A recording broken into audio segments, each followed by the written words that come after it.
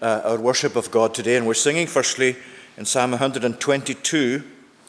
Psalm 122, we'll sing the whole of the psalm on page 416, if you're using the psalm books. Psalm 122, a psalm that celebrates the coming together of God's people for worship, going back to the days when they made their way to the temple in Jerusalem and came to join together in worship there. And that follows on, of course, into our own practice for gathered worship, for public worship, as we usually call it. And let's seek to rejoice in that, as the psalmist here is. I joyed when to the house of God go up. They said to me, Jerusalem, within thy gates our feet shall standing be. Singing the whole psalm, I joyed when to the house of God. I joyed when to the house of God go up, they said to me, Jerusalem within thy gates, our feet shall standing be. Jerusalem as a city is, compactly built together, unto that place the tribes go up, the tribes of God go thither. To Israel's testimony, there to God's name thanks to pay, for thrones of judgment in the thrones of David's house there say. Pray that Jerusalem may have peace and felicity. Let them that love thee and thy peace have still prosperity. Therefore I wish that peace may still within thy walls remain. And ever may thy palaces prosperity retain. Now for my friends and brethren's sakes, peace be in thee, I'll say, and for the house of God our Lord, I'll seek thy good always. Now we're going to call upon the Lord in prayer, so let's join together in prayer. Our gracious and loving God, we thank you for the reminder and teaching these words have given us of the unity with which your people come together to worship you, and of the privilege that we have in gathering together as worshippers of the Lord God. We thank you, Lord, for all that comes to us by way of worshipping your holy name, the benefits that are described for us in your word, that your people experience when they come together to worship you, the benefits not only of fellowship one with another and sharing in the matters of your salvation, but the benefit especially of waiting upon yourself, waiting for the blessing of your Spirit to touch our lives again, waiting for your own blessing of us inwardly in such a way that our hearts may be stirred and moved to love you more and to serve you in a way that would proceed with our commitment to you. We thank you, Lord, today that we are gathered in this place. We thank you for every other gathering in many places throughout the world today that gather as we do to worship the same God. And we thank you, Lord, for the privilege of belonging to your children, belonging to your church in this world, belonging to that household of faith, that household and family of God, belonging in a way of citizenship to the inheritance your people have in heaven. And we give thanks, O Lord, today that you build your people up as a place of habitation for yourself, a spiritual house in which you are pleased to dwell. And we give thanks, O Lord, today for all that that means to us, and for the way that you challenge us separately, individually as well as collectively, to look at ourselves and to look at our relationship with you, and to look at how we relate today to the privilege we have of salvation in Jesus Christ.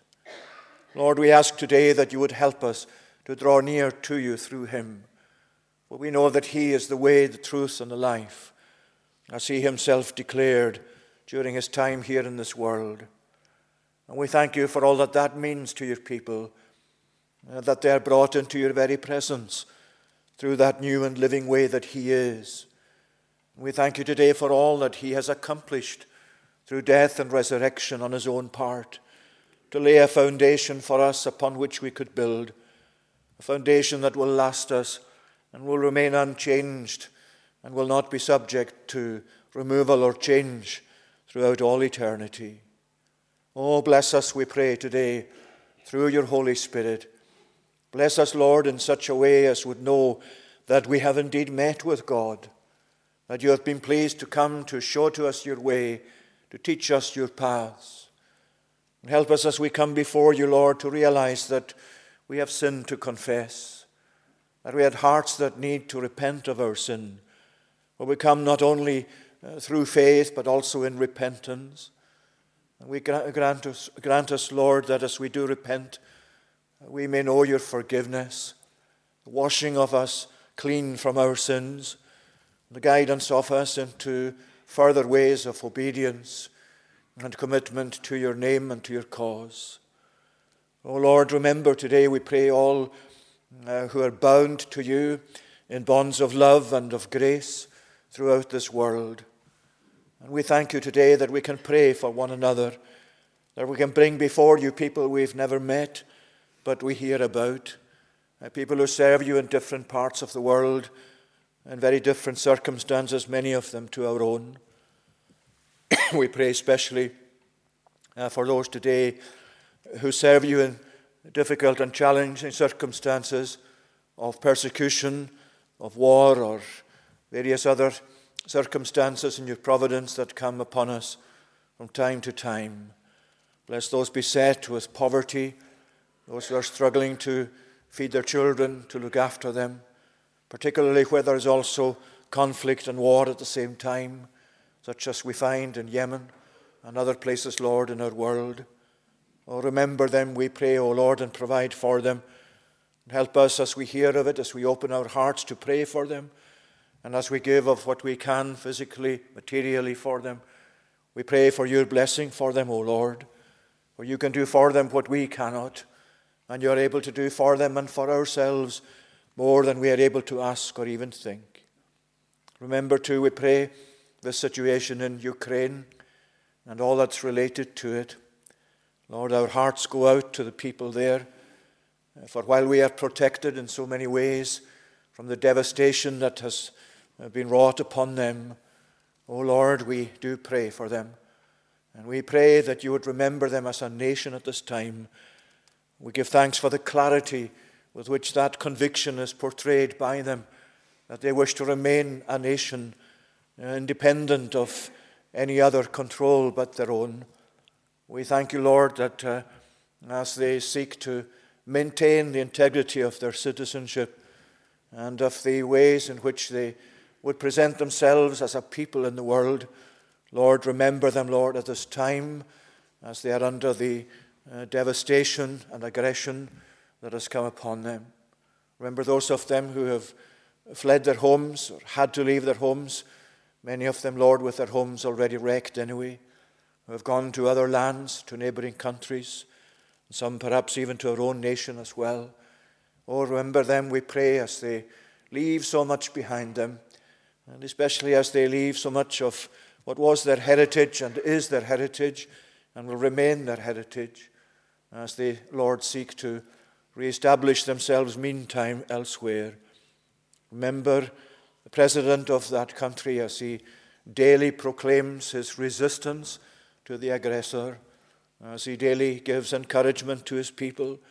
Lord, remember him and all who help him. Remember your church, your people in that nation. Remember them, Lord, as they face such critical times in their experience. Look after them, Lord, we pray, and keep them safe, we ask, O Lord. And those of them who again have had to leave the country, remember them, Lord, as they carry their testimony to Jesus with them into these other nations.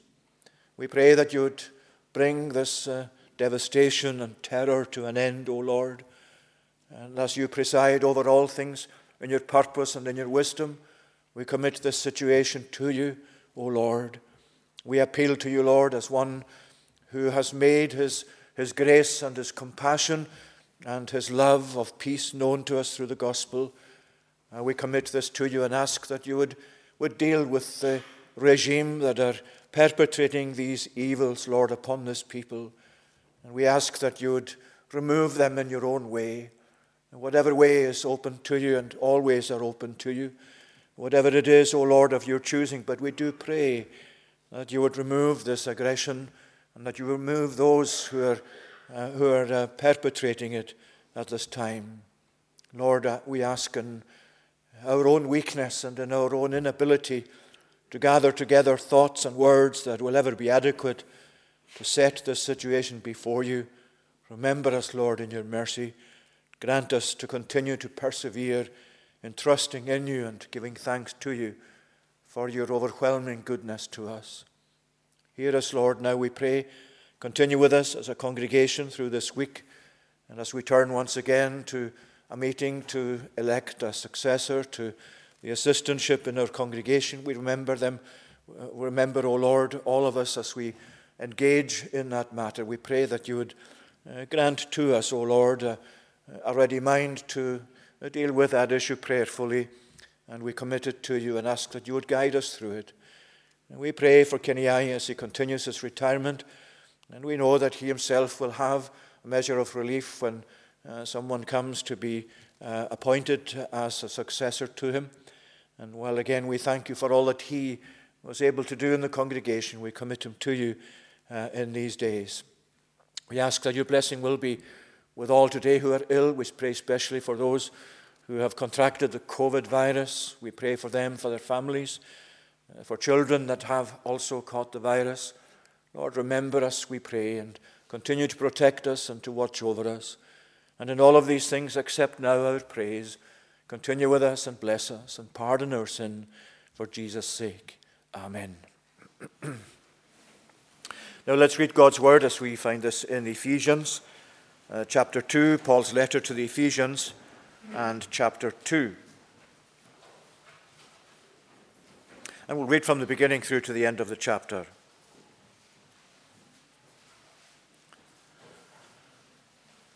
Paul's letter to the Ephesians, chapter 2.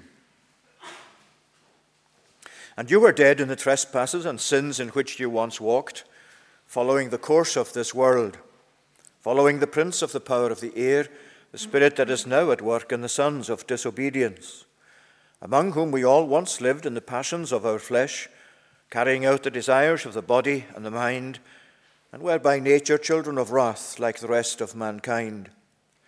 But God, being rich in mercy, because of the great love with which he loved us, even when we were dead in our trespasses, made us alive together with Christ.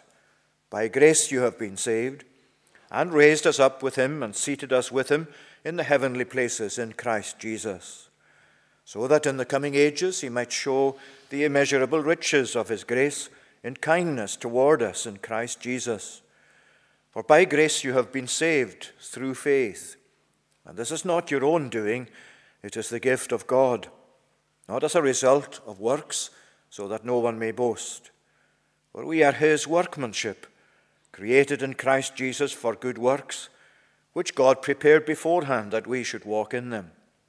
Therefore, remember that at one time you Gentiles in the flesh, called the uncircumcision by what is called the circumcision, which is made in the flesh by hands, remember that you were at that time separated from Christ, alienated from the commonwealth of Israel, and strangers to the covenants of promise, having no hope and without God in the world. But now in Christ Jesus, you who once were far off have been brought near by the blood of Christ. For he himself is our peace, who has made us both one and has broken down in his flesh the dividing wall of hostility by abolishing the law of commandments and ordinances, that he might create in himself one new man in place of the two, so making peace, and might reconcile us both to God in one body through the cross, thereby killing the hostility. And he came and preached peace to you who were far off, and peace to those who were near. For through him we both have access in one Spirit to the Father. So then you are no longer strangers and aliens, but you are fellow citizens with the saints, and members of the household of God, built on the foundation of the apostles and prophets, Christ Jesus himself being the cornerstone, in whom the whole structure being joined together grows into a holy temple in the Lord. In him you also are being built together into a dwelling place for God by the Spirit. Amen. May God be pleased once again to bless to us this reading of his word. We'll sing now again to his praise in Psalm 118, and sing psalms this time. Psalm 118 on page 156. And we're singing verses 15 to 24. Triumphant shouts of joy resound in places where the righteous dwell. The Lord's right hand is lifted high, his mighty hand does all things well. I shall not die, but I shall live. The Lord's great works I will proclaim. The Lord severely chastened me, but rescued me from death's domain. Verses 15 to 24, and again we'll stand to sing. Triumphant shouts of joy resound in places where the righteous dwell. The Lord's right hand is lifted high, his mighty hand does all things well. I shall not die, but I shall live. The Lord's great works I will proclaim. The Lord severely chastened me, but rescued me from death's domain.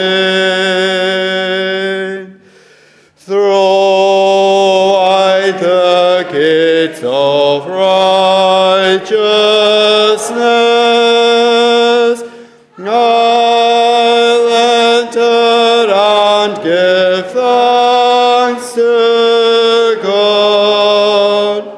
This is the gate of God through which the righteous come before the Lord. You answered me, I will give thanks. Salvation comes from you alone. The stone the builder shall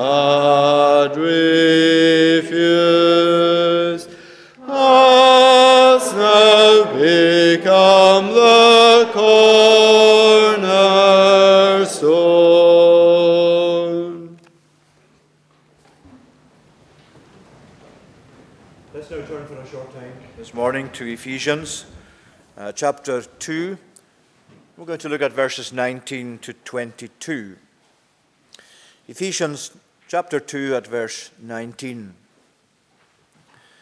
So then you are no longer strangers and aliens, but you are fellow citizens with the saints and members of the household of God, built on the foundation of the apostles and prophets, Christ Jesus himself being the cornerstone, in whom the whole structure, being joined together, grows into a holy temple in the Lord. In him you also are being built together into a dwelling place for God by the Spirit.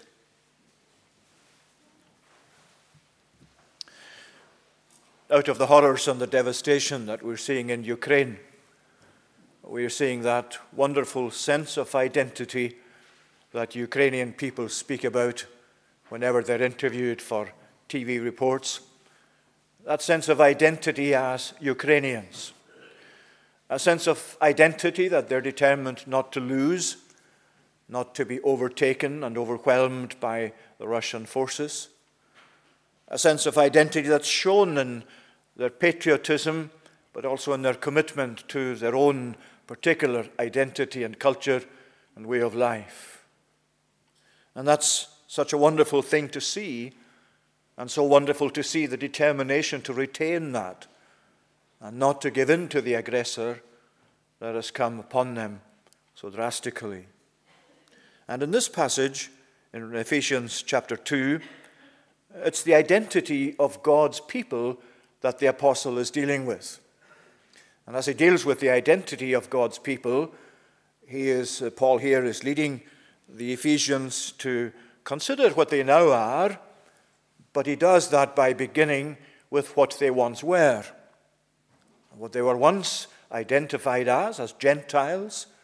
They didn't belong to the Jewish people that had been given by God his revelation throughout these years of the Old Testament. And he's emphasizing here for them that now they've become fellow citizens with the saints. They are very much fully integrated into God's people and what defines God's people and God's church as it is in this world. You are now no longer strangers and aliens, but are fellow citizens with the saints and members of the household of God. They are equally with the Jews now party to the blessings of the gospel and the salvation that is in Christ. And you can see in the chapter as we read through it, and as I'm sure you've known previously, the distinction that was then in place throughout the world between the Jews and Gentiles. The Jews were people that God had been pleased to reveal himself to give them his laws, to give them the regulations that they kept as a people, and that distinguished them as a people down through these years of the Old Testament, in contrast to all the nations that were round about. That's why in the Old Testament you find such reference to the nations that were still following a pagan way of life, in contrast to those that had come to be regarded by God as his covenant people, the Jewish people. And all the way up to the days of the New Testament, you had that division. And it's impossible for us really today to even to begin to estimate or to appreciate just how firm and how wide that division was and how established it was in the world up to this moment of the New Testament age. Because up until that time, the blessings of God largely were confined to his people, his covenant people, the Jews. And here in this passage, the apostle is actually bringing the Ephesians, who were, of course, a pagan people in Ephesus. He is bringing them to a greater appreciation of what it now means to be the people of God. And as he does so, he brings us many things that we ourselves apply to our own circumstances, very different to the way of life in Ephesus. But these are principles that follow through into wherever God's people are found. The identity of God's people remains the same as they are found in Christ. And it doesn't matter where they are found in the world, their identity is not in terms of their geographical location, but of their being in Christ. Their being the people of God as they are found in him. And all the way through here you find an emphasis on either in him or through him or by him. It's all focused on Jesus as the one, as the ground, as the foundation on which they are set. But in doing so, he brings us these wonderful images. They're really portraits or pictures of God's people, or of the church, if you like, in these verses, to help us to understand something of the privilege that we have in being members of the people of God, in having this involvement in this household of God, or fellow citizens with the saints, or as he says here, being a holy temple that's growing and being built together for a dwelling place for God himself. You have really images there, the three images really: citizenship, you are fellow citizens with the saints, and also members of the household of God. That's the image or the picture of a family, an organized family. And then, of course, that moves thirdly into the image of the temple, a spiritual temple in which God is pleased to dwell. Now, we're going to take the first of those two together, as you find here in the verses 19 and 20. And you find there an emphasis on you are no longer strangers and aliens, but you are fellow citizens with the saints. We'll need to look at what that means in itself, but that's joined on very closely to being also, he says, members of the household of God. And both of these are built upon the foundation of the apostles and prophets, Christ Jesus being the cornerstone. And then that naturally provides a link really to the next image, which is that of the temple, in whom the whole structure being joined together grows into a holy temple in the Lord. So that's the run of the thoughts of the apostle as he joins together these wonderful images that help us to understand something of the privilege of belonging to God's covenant people. Let's look at it firstly, the household of God, taking the reference to the fellow citizens along with that. It says here, fellow citizens, you are fellow citizens with the saints. Remember, we mentioned the division a minute ago between the Jew and the Gentile, and how that's come now to an end in Christ, and how you are, he says to the Ephesians, now fellow citizens with the saints, with all the people of God that were in covenant with him down through the years of the Old Testament. You've now entered to join with them in covenant with God. You are now God's people. You weren't once God's people, but now you are. You equally share, he means, in all the privileges of salvation. It all stems from the death of Christ, from the death of the cross, from the death and resurrection of Jesus has come about this wonderful unification of Jew and Gentile in him. This is what he means in the middle of the chapter there. He means there the two being made one. He is our peace, verse 14, who has made us both, that's Jew and Gentile, he has made us both one, and has broken down in his flesh, through his death, the dividing wall of hostility. The division between Jew and Gentile. He's broken that down, he says, through his death, so that they both come to be one. Now, this was a huge issue in the days of the apostles. As you read through the Acts of the Apostles and then into the epistles of the New Testament, and indeed in the Gospels too, you'll find that the apostles themselves, to begin with, some of them at least, found great difficulty in understanding this or dealing with this or appreciating this or accepting this even. When you go to the likes of Acts chapter 10, remember that famous incident where Peter met with Cornelius, and where Peter was prepared for meeting Cornelius with the vision that he was given by God of this great sheet being let down from heaven containing all kinds of animals, clean and unclean in terms of the Old Testament. But now the Lord said to Peter, now he says, kill and eat, rise up, kill and eat. Peter said, by no means, Lord, for I have never eaten anything that is common or unclean. And the voice came a second time to him, what God has made clean, do not call common. And then Peter was inwardly perplexed as to what the vision that he had seen might mean. And then the messengers came from Cornelius, this centurion, this Roman, this non-Jew. And the messengers came and brought to Peter this message that Cornelius was waiting for him and made inquiry for him as had been directed by God himself. And so as the account continues, you can see the conclusion from verse 34 that Peter came to. Peter opened his mouth and said, "Truly I understand that God shows no partiality, but in every nation, anyone who fears him and does what is right is acceptable to him. As for the word that he sent to Israel, preaching good news of peace through Jesus Christ, he is Lord of all. You yourselves know what happened throughout all Judea." And he continues then to speak about Christ and Christ's death. And see how Peter himself had to come to learn and appreciate that that dividing wall of hostility was gone. That no longer were the Gentiles kept outside of the covenant people of God.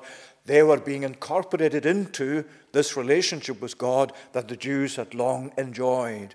Because God has only one church. And in his own way of providing for his church, he's now brought things around in the New Testament so that the Gentiles, all who are outside of the Jewish people of Israel, are incorporated into the church. That means you and I, of course, as well. And you'll find the same thing all the way through, for example, Ephesians itself, chapter 4 and verses 3 to 6. You'll find that same similar emphasis there. There is, he says there, only one body and one spirit, just as you were called to the one hope that belongs to your call. One Lord, one faith, one baptism, one God and Father of all. And he goes on to then diverge from that in terms of speaking about Christ's ascension and Christ giving gifts to his people.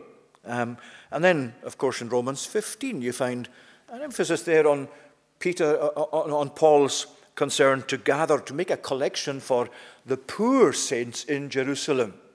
Those saints of the Jewish section of the church as it then was, they came to be then, they were making a collection for them in these formerly pagan parts of the world. Why is he doing that? What is his rationale? What is his argument in favor of that?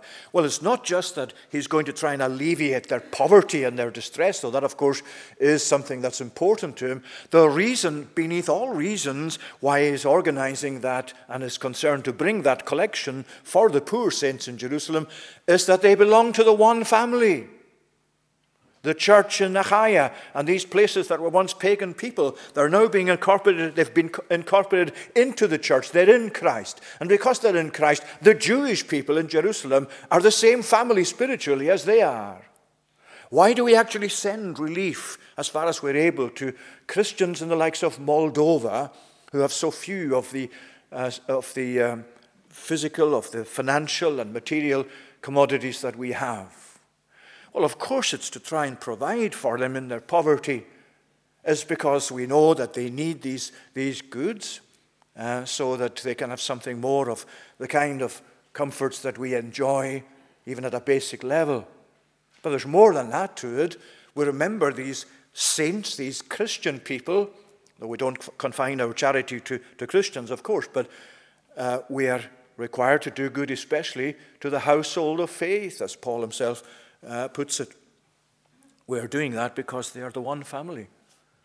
Because we belong under the same Father, God, to the one spiritual family in Christ. They are fellow citizens with us and with all other saints. Fellow citizens enjoying the privileges of being people of God. Remember, we saw citizenship in Philippians 3, not so long ago, Philippians 3, verse 20, where he's talking there about we have our citizenship in heaven. This is the place where our citizenship is recorded, as he said to the Philippians. And that's really how it is for these Ephesians as well. They were once, in a spiritual sense, they were once stateless and also hopeless. But now they have both. They have a state they belong to, the state of God's kingdom, the state of heaven itself as their inheritance. And they have this hope, this living hope in Christ, this positive hope. They have all of that themselves. And, Paul is saying to them, you should really appreciate that. They now have a passport. It's been issued by God himself. It's relevant to their passage from this world to heaven. Their citizenship is marked on it. They carry it with them, spiritually so, in their hearts, in their minds, in their way of life. And what we're seeing in Ukraine, in the cultural sense, or in the sense of belonging to a certain people in the ethnic sense, you can translate that very easily into a spiritual sense. Walter Scott, famous Scottish writer and poet, he was well known firstly for poetry, and that was his first love rather than his other writings. But he said this: "Breathes there the man with soul so dead, who never to himself has said, 'This is my own, my native land,' whose heart hath ne'er within him burned, as home his footsteps he has turned, from wandering on a foreign strand." Now that's the Christian. We are wandering on a foreign strand. We are in this world. We are aliens in this world. We don't have our home in this world. We have an inheritance elsewhere. We are citizenship of a heavenly country. And God has given us the passport through faith in Christ. That's how it is for Paul and for his beloved Ephesians. That's what it means to him to have this privilege of belonging to God's children, to God's people. And then the imagery moves from that to members of God's household.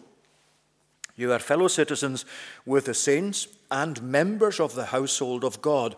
Now you can see how there's a certain move in advance of citizenship by speaking of members of the household of God. When you're a citizen of the state, as you are when you're a UK citizen, that's a privilege.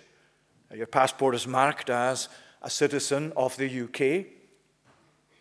But then when you think of a family setting, you think of closer relationships than you have between a citizen and the state.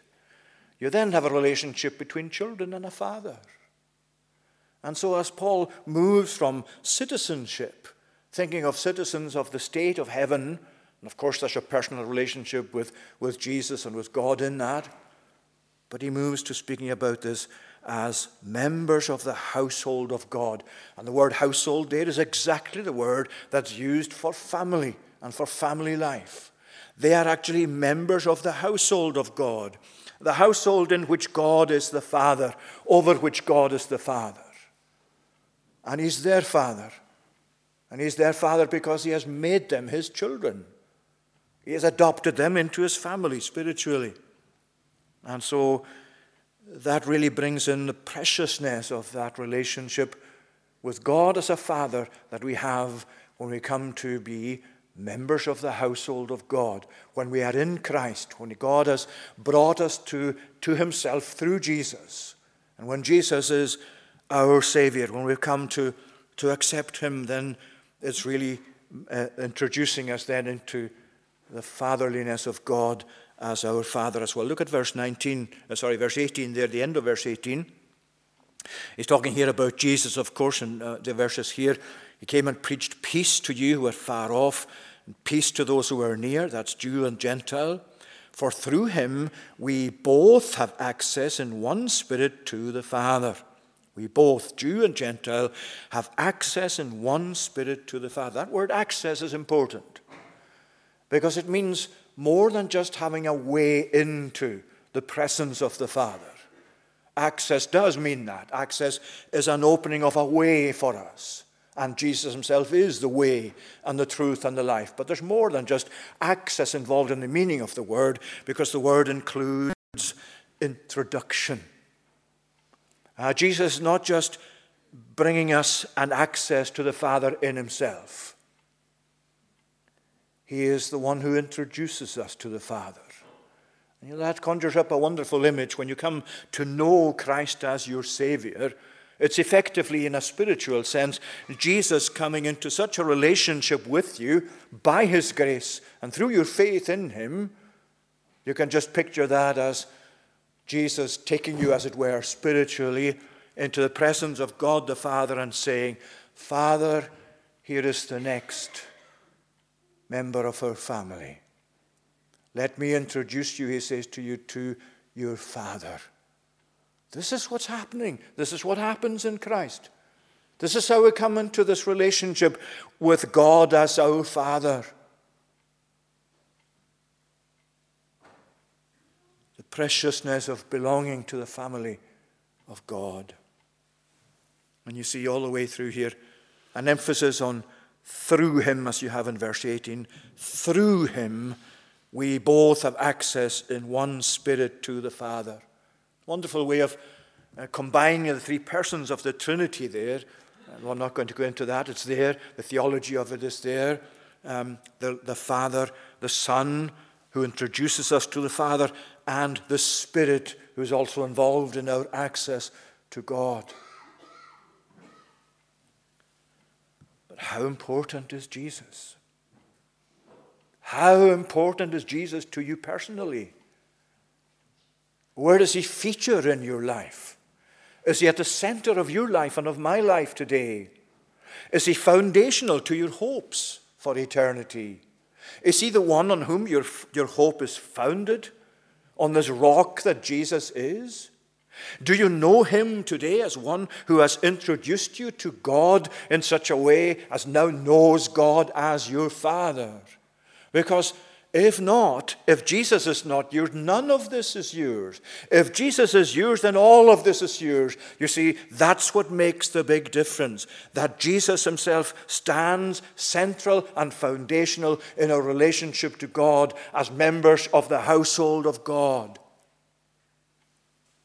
Is there anyone at all here today that doesn't yet know God spiritually, meaningfully as their Father? That has not accepted Christ in the offer of the gospel? Not my offer, not the offer of the Kirk session here, not the offer of the church. It's the offer of God through the gospel. That's saying to you and to me every single time we hear the gospel proclaimed and the call of the gospel reaches us, what he's really saying is, come to me so that I can introduce you to Father. Come to me so that you'll rest in me forevermore. Today, Christ is absolutely crucial to every single one of us here. And as Paul is reminding the Ephesians and teaching the Ephesians, and as this passage reminds ourselves and teaches us of the privilege of belonging to God's covenant people, he brings us to the very foundation of that, the privilege of knowing and having Christ for yourself. Whoever else does or doesn't have is really not the most important thing to you, though it is important. Do I have him? Is my life based upon him? Is my eternity sure because of him? These are the vital questions. These are the things the gospel really sets before us. So you, he says, are no longer aliens and strangers, but you are fellow citizens with the saints, and you are members of the household of God. And then he says, built on the foundation of the apostles and prophets, Christ Jesus himself being the cornerstone. Now, in what sense is he saying you're built on the foundation of the apostles and prophets, by which he means New Testament prophets, or those who accompanied the apostles in the early days of the New Testament and establishing the church in the early days of the New Testament? In what sense is this? Well, not in the sense in which the apostles themselves are spiritually the foundation of the church. Jesus is that. And that's why he says, Jesus Christ himself being the cornerstone, in whom the whole structure joined together. Christ is the foundation spiritually. Christ himself is the one on whom everything else is built, on whom you build when you live by faith. But the apostles were foundational in the sense that through their teaching and through the leadership that God gave them uniquely for that time, God established the New Testament church, combining with what was in the Old Testament to be this church of Jew and Gentile. It's not a new church. It's the same church, but its dimensions have been increased and enlarged to incorporate the Gentiles. And the apostolic period is absolutely crucial in the setting down of the church from this time onwards. And that's why we find it very important theologically to confine our theology of salvation to what was established in the days of the apostles. If you find somebody in the street that tells you, actually, God has made me an apostle and has given me authority like the apostles in the days of Peter and of Paul, and I have that authority, and God is revealing to me things which I can now add to what you find in the Bible because I have this position from God. You can tell him you're either just being deliberately difficult or else you're grievously short in your understanding. Because the apostles were for that time. And just as you have the apostle writing to the Ephesians, he's writing truths that are there foundational for the church for that time onwards. So these are crucial things for us to remember as we find variations in understanding among people of what the apostles were really about and who they were and what they were for. So he's saying the foundation of the apostles and prophets, the teaching about Jesus especially and about God's relationship to his people that was established through the apostles and prophets. Christ Jesus himself being the cornerstone, the one in whom the church is founded and who establishes the whole structure as it's built in relation to him. Now that introduces us to the next image, which is that of the temple. So there you have the household of God, fellow citizens with the saints, members of the household of God, built on the foundation of the apostles and prophets, Christ Jesus himself being the cornerstone, in whom, in Jesus, the whole structure being joined together grows into a holy temple in the Lord. And that, of course, is a familiar image from the Old Testament as well. That as you find in the Old Testament a physical structure called the temple, so that moves into the spiritual reality of the spiritual temple that God's people are. All of you who are in Christ today are they are stones, as Peter calls it, living stones in 1 Peter 2. You are, as living stones, are being built up into this spiritual temple. Every time someone is converted, that becomes a spiritual stone that God is placing in the walls of his spiritual temple. And so every single person here that has come to know Christ is a living stone in the temple of God. You have come alongside and in contact with all of those, not only of this generation currently that live in the world, but everyone who has gone before and all who will come after, who will accept Christ, who are in Christ. Together they form one wonderful spiritual edifice, the spiritual temple of God. And the apostle is emphasizing the privilege of belonging to the people of God, where he's now changing the image but not changing the emphasis on the privilege of being living stones in the temple of God. And he's saying, you are being built. You are being built together. It's growing into a holy temple in the Lord. Just as every changed life, every conversion comes to be a living stone that's added to those already who are in Christ, so he's saying this means the building is being constantly built, and it won't be finished until Jesus returns, until the last living stone is placed in the walls of this temple. When that will be, who knows? God knows. But all the time that the church exists in this world, that God's people exist as his covenant people, living stones are being formed and created by God to be placed in this temple. Let me just make a brief reference to something that's very currently in the news.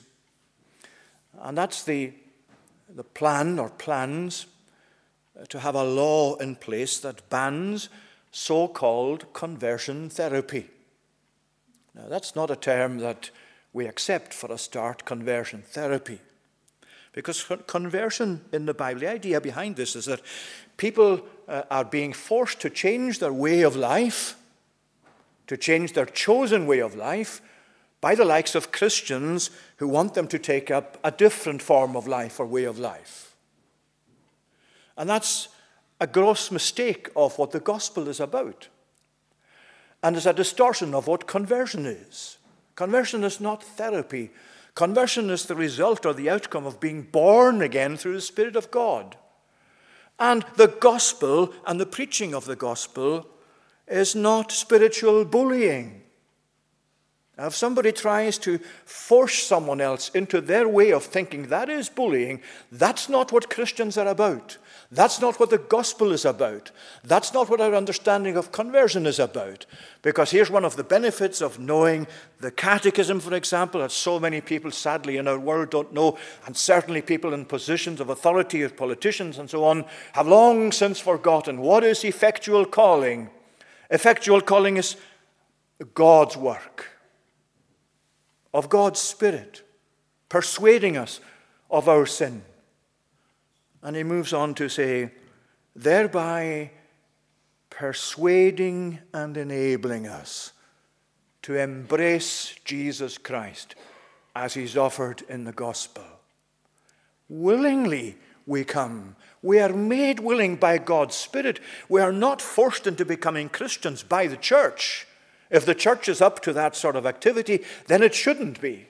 It's no part of the gospel. It's no part of showing the love of God and the grace of Christ. And we have to try and get the message through that this description and what lies behind it of conversion therapy is really a misnomer as far as conversion is concerned. And it's a distortion of what the gospel is about. And as far as we need to bring that to light. And we need to lay to rest once and for all that what the Christian church is about is forcing or bullying people into becoming Christians, into changing their way of life from their own preferred choice into that which the church wants them to be. That is not what we're about. If people choose to refuse and to resist the call of the gospel, then that's on their own heads. It's not up to us to try and force them into a change of mind. God is well able to do that himself. And that's what he does. He doesn't force people, but he does change people. And he changes people so that they're made willing to accept Christ, to receive his salvation. If I were to ask every one of you today who knows Christ as your own Savior, were you forced into that? Did the church make you do it? Was it a minister who bullied you into that change of mind, into the mindset you now had? Of course you would say, if you're a Christian at all, you would say, of course it wasn't. God persuaded me. God made me willing. And I'm glad he made me willing. I give thanks to him that he made me willing.